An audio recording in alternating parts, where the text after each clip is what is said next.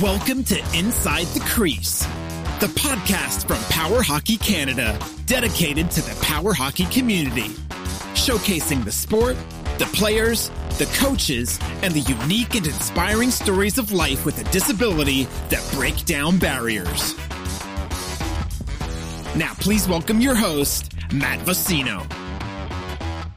All right, hey everybody, welcome to this episode of Inside the Crease, powered by Power Hockey Canada. Tonight I'm joined by star defenseman forward of the Power Hockey Canada. I don't know about star. Joined by Alex McLean. Alex, how you doing tonight? I'm doing all right. How are you? Doing pretty well. All right, so let's get things started. So you've been playing power hockey since 2003.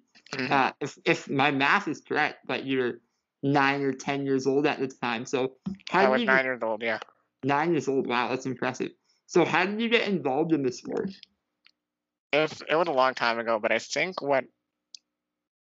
how I got involved was I think 2 representatives from the CWHA came to my school to do a demonstration about power hockey, and I wasn't really ever into sports as a kid.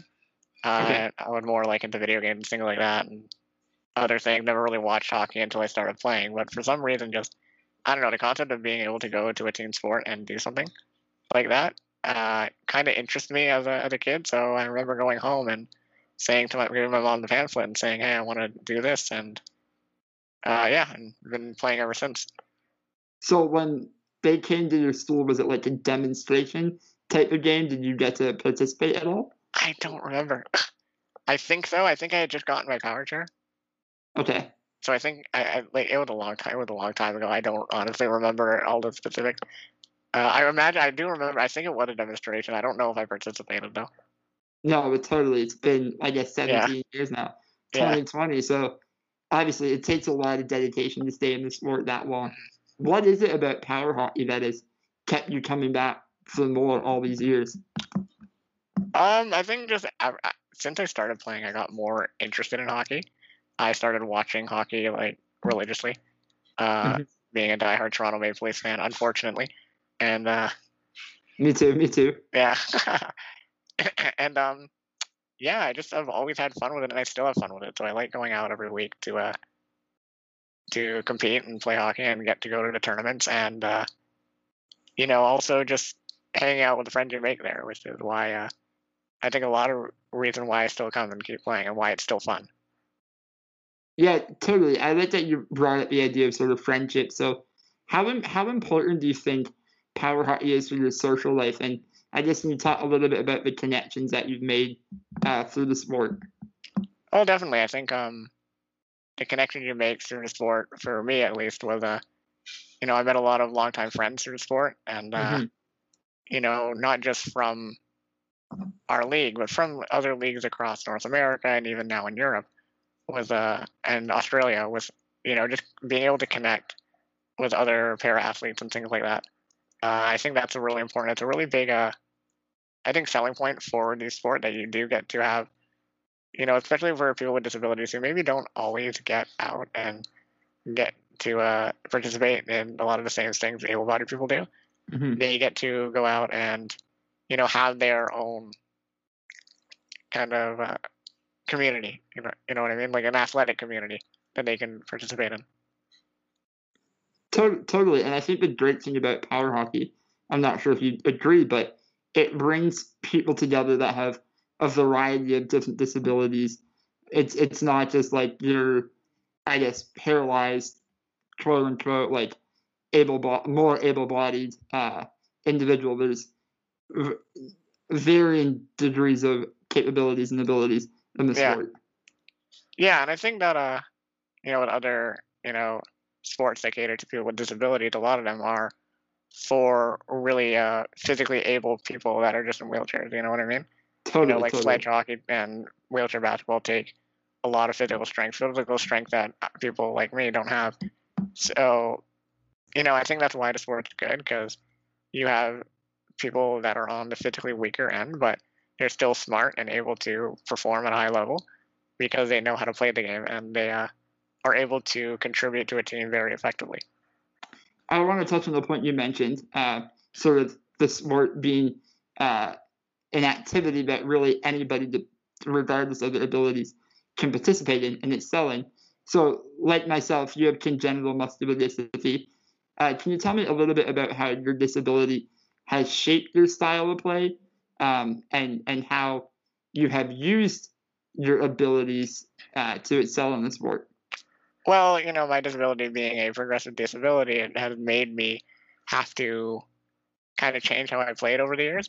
Back when I first started, I was like the offensive superstar, like scoring 100 goals a season. And I remember those days. Yeah. And as my disability progressed, well, then I couldn't do that anymore. I could still chip in offensively, but I wasn't that dominant. So I had to start focusing more on the defensive end.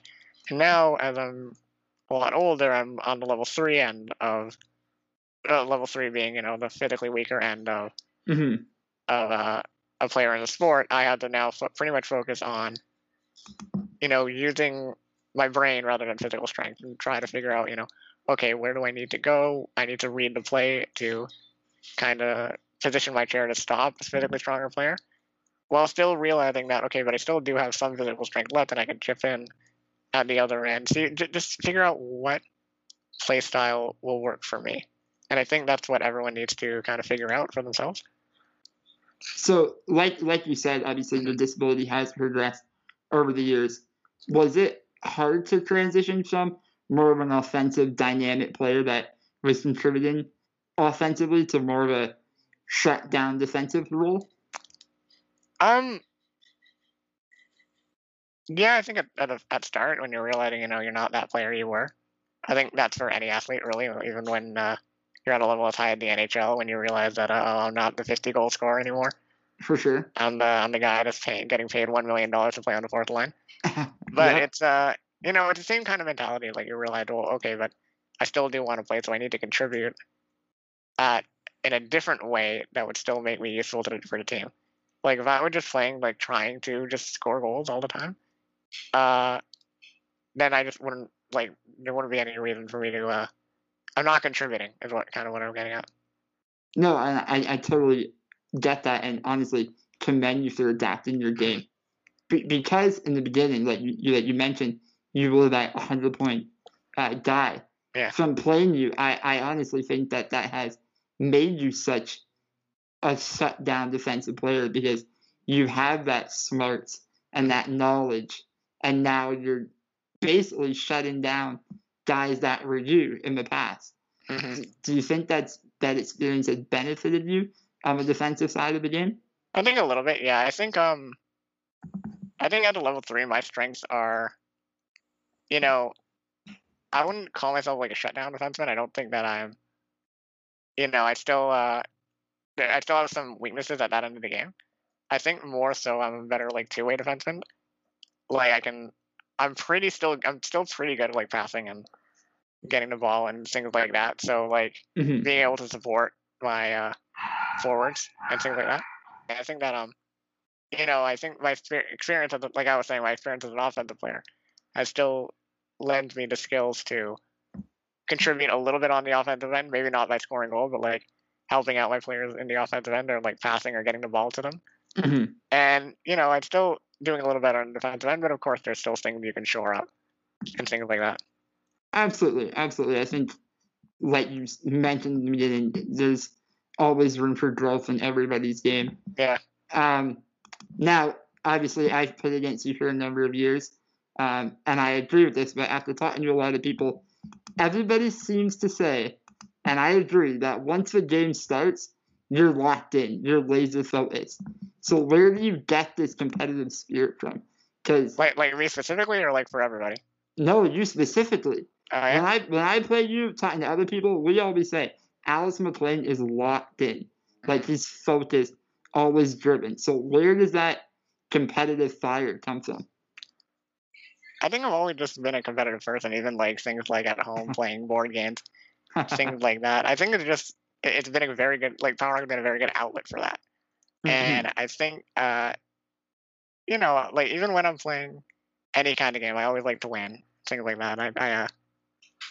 So I think just Power Hockey being that outlet for a competitive nature. It helps me be focused and things like that. And now, do you have sort of a pregame ritual or anything that gets you locked in? Do you like jamming out to music? No? No, I don't.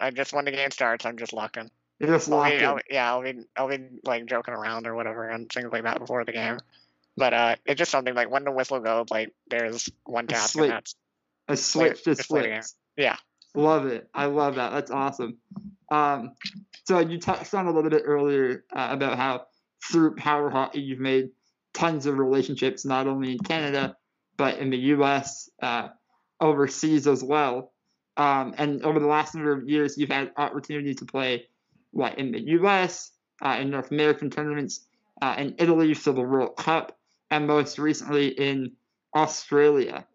So you can tell me a little bit about those experiences and the intensity that these international competitions bring to the sport? Definitely. Like the international competitions are like completely different to what you experience in house league. House league, people want to win, but everyone's friends, everyone's having a good time. Mm-hmm. Everyone's here to have fun, just have a night out and play a sport. When you go to these tournaments that are international or over the border or things like that, the teams are spending a lot of money to be there. So you need to take that seriously as a player when you realize that these leagues are paying for this team to go, to travel. The travel costs, the attendant costs, the accommodation costs. So they're taking it seriously, and they all want to win, and they all want to win. Like when we went over to the World Championships in Italy, that was for us that was rough. They destroyed us. They didn't care that we were new. They just want to win, and that was their mentality for every team. It didn't matter if they were playing the Netherlands, who were the number one ranked team, or playing us, who were at the bottom. They didn't care. They were there to play their best. Mm-hmm. And I think that's the mentality that now that we've seen that's the mentality we have to have going to these tournaments, even if they are just an invitational, visiting a team. Say we'll drive down to Michigan or something, or up to Ottawa. Or if it's a North American Cup, that's the mentality we have to have. Mm-hmm. Now, obviously, from following the tournament, the World Championships, it seems like in Europe there's sort of an accelerated model in terms of power hockey in the pair sport universe. I guess it's maybe a little bit more refined, a little bit more professional, maybe you'd say, and organized. So with Power Hockey Canada, do you feel that Power Hockey Canada is sort of poised to help the sport in North America take that next step to be more of an organized and international powerhouse? Definitely. I think going over there and being exposed to it was a very good first step. Mm-hmm. Whether or not you can get into the game differences or whatever and all the rules and things like that, but I think what the important thing is that we need to emulate that. Mm-hmm. Maybe not change the game into a European style game, because we're all very used to what we play, but the way they run things and the way their attitudes toward the game and their professionalism and their competitiveness and things like that, that's what you need to emulate. And I think by going over there, we've seen and we've been exposed to that level of commitment that they have. So now that we're back here in North America and in Canada, Power Hockey Canada can take that next step into helping push our game into that level of professionalism that the Europeans have. Absolutely. Now, obviously, some of our listeners and viewers aren't necessarily familiar with what's going on in Europe. So can you give us some insight into some of the things that they're doing overseas that you would like to see implemented here in North America? Yeah, I think that they have entire committees and things like that, and they have these really intense rule books that are pages upon pages that are way more in depth than ours. Not saying that the people who worked on ours didn't do a good job, they have, but there are next steps that we need to take. So I think we need to do a little more organization in at a national level and an international level, with teams from America and things like that, and working on our game and coming up with things like a like a ranking system that is like on paper and like written down and done by third parties and things like that, and other committees and like selection stuff, just different things that the Europeans do that we should start doing. And I think that it's not going to be like that overnight, or it's not going to be something that we get done in like a couple months or a year. It's going to be a multi-year process, and I think that shouldn't scare off people just because it is going to be a multi-year process. It might be like a 10-year process, but we should still start doing it. What do you think the biggest challenge is in order to get some of those processes implemented? Funds, money. Yeah? Yeah. That's I think if you ask any league what their biggest concern is right now, it's, money and funds and how they're going to, operate their league year by year, how they're going to pay for teams traveling to tournaments. Can they afford that? Or are they going to miss a tournament because they don't have enough money? What's the fundraising situation like? With COVID-19 right now, it's not very good.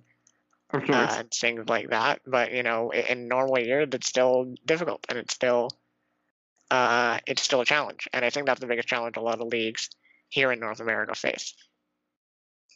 Obviously, financial, like you said, it's a huge issue. But do you think that there will be a collective buy-in by all the leagues in North America to sort of reshape some of the, I don't want to say the rules, but they are rules essentially, the ranking systems and the organizational structures? Do you think that leagues across North America will buy into that? I hope so. I think to start moving forward, you need to get that buy-in from other teams. I think other teams and other leagues are going to have, their ideas and concerns, and I think they should be heard. So I think that if we all work together, we'll be able to get the buy-in from everyone. Totally, and I think in order to really get the game and grow it into the next stage and the next level, we need that buy-in and we need that commitment towards a more professional model that's unison around the globe. Switching gears a bit, obviously we've talked a lot about power hockey, but this podcast is also about getting to know our guests more on a personal level. So we kind of touched on it. You're a Toronto Maple Leafs fan, but were you always a fan of the Leafs? Or were you always really into the sports, or what? Well, like I said, I wasn't really into sports until I started playing. But yeah, I was always a Toronto Maple Leafs fan. They were the home team. I might as well cheer for the team that's like closest to you and things like that. Didn't realize that they hadn't won since 1967. Yeah. I didn't realize the sheer pain that being a Leafs fan is, with all the great ways they lose in the playoffs, if they ever make the playoffs. So probably wasn't a good choice, but the choice I made and I stuck with it. I guess leaving the hockey world for a sec, but not sports entirely. You're a trained paralegal, and now you're back in school studying sports management. Yeah. Why the switch, and do you see sort of any overlap in terms of how you can use your paralegal training to your benefit in the sports management world? Definitely. And there is actually a lot more overlap than I think people think, because a lot of sports organizations need to have like risk management and like risk assessment and like legal stuff done and bylaws and things like that. So definitely, I think that things I learned in my first, my first round of schooling was paralegal and being and getting my license and things like that would definitely help in the future with graduating this program. And I guess obviously because there's clearly an overlap between the two industries, what's sort of your dream job? Pie in the sky, you graduate from your sport management program 2 years down the road. Where would you love to be? Still figuring that out. That's all right. Still figuring that out. There's a lot of different industries that you can work in with sports management. Definitely, you can even work for like the city and like legal departments and working with like the rec and leisure part of the city of Toronto or the city of Mississauga, which is also close to me. So things like that, might be a good place for me to go and for me to focus on working on. because of my prior paralegal training and things like that. Absolutely. Yeah. Nice. So yeah, probably things like that. Yeah. No, that's a good plan. I think grassroots sports and community stuff is very impactful, and you can probably do the most good. Yeah. No, definitely. Like, one of the things we learn in that program is that the bigger the organization, the less responsibility you have. So if you want to do something like, and actually like have a lot of responsibility, you want to look at one of the smaller ends. Saying you don't want to work for something like MLSNE or things like that. You want to work for like the smaller like local hockey league and things like that. Yeah, I totally get that. Wrapping up a little bit here, competitively speaking, I guess we're going to go back to power hockey a little bit, but where do you see the Canadian power hockey system in the next few years? What are your goals and aspirations, and where do you think we'll stack up on the world stage? World stage? Few years, I think. Hopefully we go to the next world tournament. I think that's also going to be rough for us. I think we're going to do a little better, but I think we still have a lot to learn. I think after that, I think we're getting more and more realization of what we need to do when playing in the international side of the game. So I think we're doing better and better. Like when we went to Australia, we were definitely a lot better of a team than we were in Italy, in Venice. Venice when we played against in the World Championships. I think the World Championships is a little funny place for us to start. Yeah.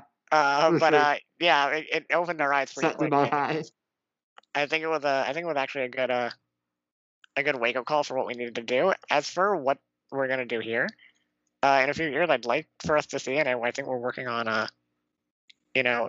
with our national board and things like that. Hopefully, maybe getting a few more leagues going up. Working on that, and I think that would really expand the game here by giving us more players to choose from for an international sport, and making Canadian tournaments a little more competitive because there are more players and more teams to play against. So I think that's where I would like to see. I'd like to see a few more teams popping up in Canada and seeing where they can go from there. I think that's a great point. Like at the end of the day, if you're going to grow the sport, you need to grow it on the grassroots and have a larger player pool to draw from, especially if you want to be competitive on the international stage. You can't just pull from, I don't know, one or two or even three cities. You need a much larger pool of players. Yeah. Before we conclude, us here at Inside the Crease, we have a little segment that we like to call the 6-shot shootout. Now it's time for the 6-shot shootout. It's 6 rapid-fire questions coming at you, so get ready. So I'm going to hit you with 6 rapid-fire questions, and it's like yes or no, or like Coke or Pepsi, like one or the other, this or that. Let me know when you're ready. Are you ready? All right, I'm ready. All right, movies or TV shows? Movies. Pop music or rock music? Rock music. Favorite artist? Queen. Ooh, I like that. Comedy or action? Action. Superman or Batman? Batman. Dogs or cats? Dogs. Good choice. Do you have a dog? Yes. Oh, you do? I didn't know that. What's his name? Or her name? His name is Shani. He's a Shih Tzu and Poodle mix. Love it. Summer or winter? Summer. Me too. Yeah. I love the cold because I love. I don't think disabled people are really fond of winter. Yeah, I was gonna say like I like the things that happen in winter, like the hockey season, Super Bowl, Christmas, New Year's. But if I could have all that and live, I don't know, in California or Florida in the heat, I would choose that all day long. Yeah, I definitely don't like all the snow and the cold and things like that. Yeah, no, me too. We just freeze and get snot in the snow. Anyways, Alex, final thoughts before I let you go? No, thanks for taking the time out to do this. This was fun. Appreciate it, Alex. Thank you for coming on, and stay safe and stay well. You too. Thank you for joining us on Inside the Crease, the podcast dedicated to the power hockey community. If you enjoyed today's show, please like, subscribe, and tell a friend. Visit our website at InsideTheCrease.com and follow us on social media at Inside Crease.